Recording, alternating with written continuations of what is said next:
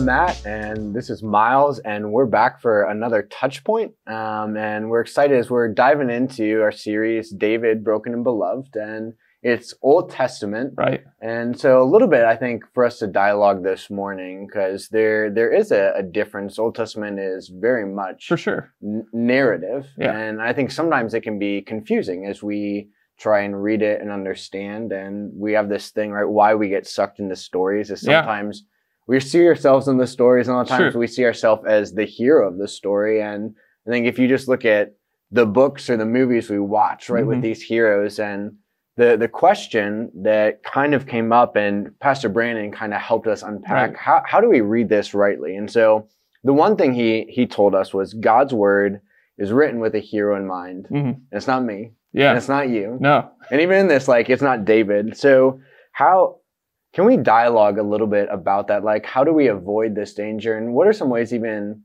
maybe that you've seen this? And I'll share too of cautions for us as followers of Jesus of saying, how do we see ourselves rightly in the work that God has called us to do? And remembering that at the end of the day, we're not the hero and you're not the hero. Right. And our theologians or pastors, they're not the hero. Jesus is. It's true. Yeah. I mean, it's one of those things that when we really look at our lives in the Bible and a saving grace that we receive from Jesus, there's always such an emotional factor to it, right? Yeah. We often come to Jesus with brokenness. We come to Jesus with awareness of our sin, but also the sin around us and how it affects our lives. And so naturally, we want to look to the Bible for an answer that is clear, tangible, and that we can relate to.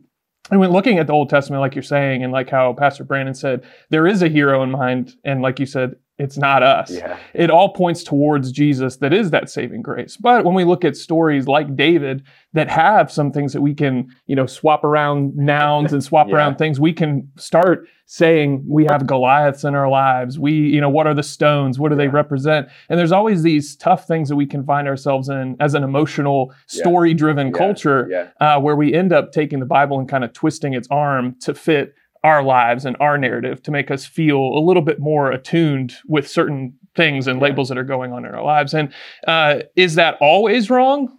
It can be tough to say that. And I think that one of the things that you and I were talking about earlier is that with a generation that's coming up that has so many different, I would say icons or people that they look towards, whether it's because of social media, YouTube, or if you're into playing video games at all, it's like streamers and different things. And there are people. And so because there are people, it's kind of like you begin to have this story-driven narrative around what the Bible could be telling us in our modern scope.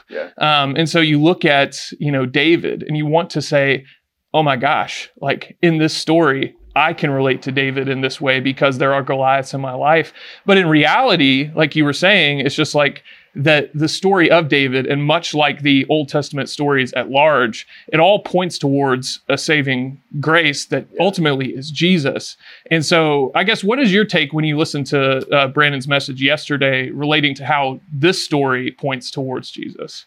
Yeah, I think I loved when he was talking about when we read it, he talked about reading Old Testament narrative. The first question is not, what does this mean for me? And I think there is sometimes what does this mean for me? And he says, what does God want to show me about him? And I think that's so good because it's so easy to put ourselves in the center of the story, or put another person maybe that we look up to as rescuer or whatever, and I think even generationally, you always see this. And that was Israel's whole thing is before David, it's Saul, because they wanted a king. They wanted this dude. And you see that they put their hope in these things because, we're broken people and we forget so easily. And so we say, well, maybe this will fix it. And one of the things he talked about later was saying that, God has always been faithful, so he always will be.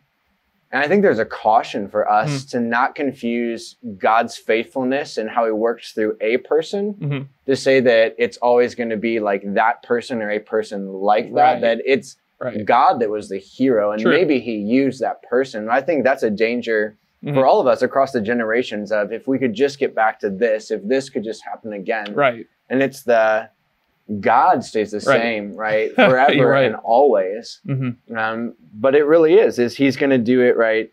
Brandon said God rescues his people and he does it his way for his own glory. Right. And I think that's what's hard for us is that there's times where we say, well, God, I think this is the best way because you did it with this kind of person before. And so we're looking for that kind of person again instead of saying, no, the God who's a provider is still a provider. And his provision can come in different forms. But that's hard for us because it's so easy to want to be the hero or see this person as hero instead of saying, right, God is provider, that God is holy, that God is merciful, that God is just. And so there is that tension there as we look at this. And I think there's how this shapes out for a younger generation. Right. That I think sometimes can say personally, because right, for us, it's this idea with social media that we have this platform and this space and we're comfortable with it. And we're trying to say, right, here's where I can have my voice. And so I need to find that mark, that impact to make, to change. And I think we can confuse that where it's like, oh, when we get there, then it's like, oh, God is good. Right. And it's like, no, God's goodness is not dependent upon that outcome. And vice versa. I think there's times where for others, it's this, if we can just get back to, right, this day or this age. And, you know, I was sitting with that even this morning reading in the Gospels, because I think it's so easy to say, oh, this generation today is so, and I sat with Jesus' words and he's like, in the midst of this, right, wicked and sinful generation. And so it's like, man, none of that has changed. Right. That there's always brokenness. There's always sin. There's always wickedness. But right, Jesus is the same yesterday, today, and forever. And so even as we read this saying, right, reminding ourselves, right, he is always the hero. And so what does God want to speak to us? Not a new word, but I think a reminder, because we are so forgetful that it's not like that God's speaking a new word to us. It's more just like, oh, I forgot. Right. Yeah. And I mean, so it ultimately boils down to like, in kind of like summation of all of that. The funky part is that while we were able to this past weekend observe like a good story of God's like ultimate sovereignty over a circumstance, the truth is that if we're to like reverse engineer that and say, okay, what does that mean for our lives? Like we've talked about, we trip into these issues of wanting to have a tangible, like something to hold on to. So we point to something lower than God as an answer for us. And so with what you're saying, if I'm hearing it right, is like a biblical assessment of what faith is to always point like the compass towards the Savior instead of something less than. And that's super cool. I think that if that's what we got out of, you know, these past couple weeks in David, that is a strong message. I mean, I don't know. No, that's such a good word. And I think reminder for us of the, you know, I'll kind of close with this thought. When you sit with Hebrews, where the 12, like the by faith, and I think where it looks in all of that, and our response is just in faith to press towards Jesus. But it closes with this, and none of these, received, on this earth, on this side of eternity, what they hope for. And so I think that's where you're looking at is the danger sometimes is we want to give up because we think that, the whole God's going to slay this giant. And there's times where it is that provision looks like this battle here on this side of earth is won. But there's other times where your hope is just in the promise of his word, in Revelation, where it says there's a day coming, where he will make all things new. He will wipe every tear from the eye for those who say, my faith and my trust and my hope is in Jesus, not because of what he's going to do in this life, because of what he has done, and what his word says, and because he is true, because he is good, because he is holy.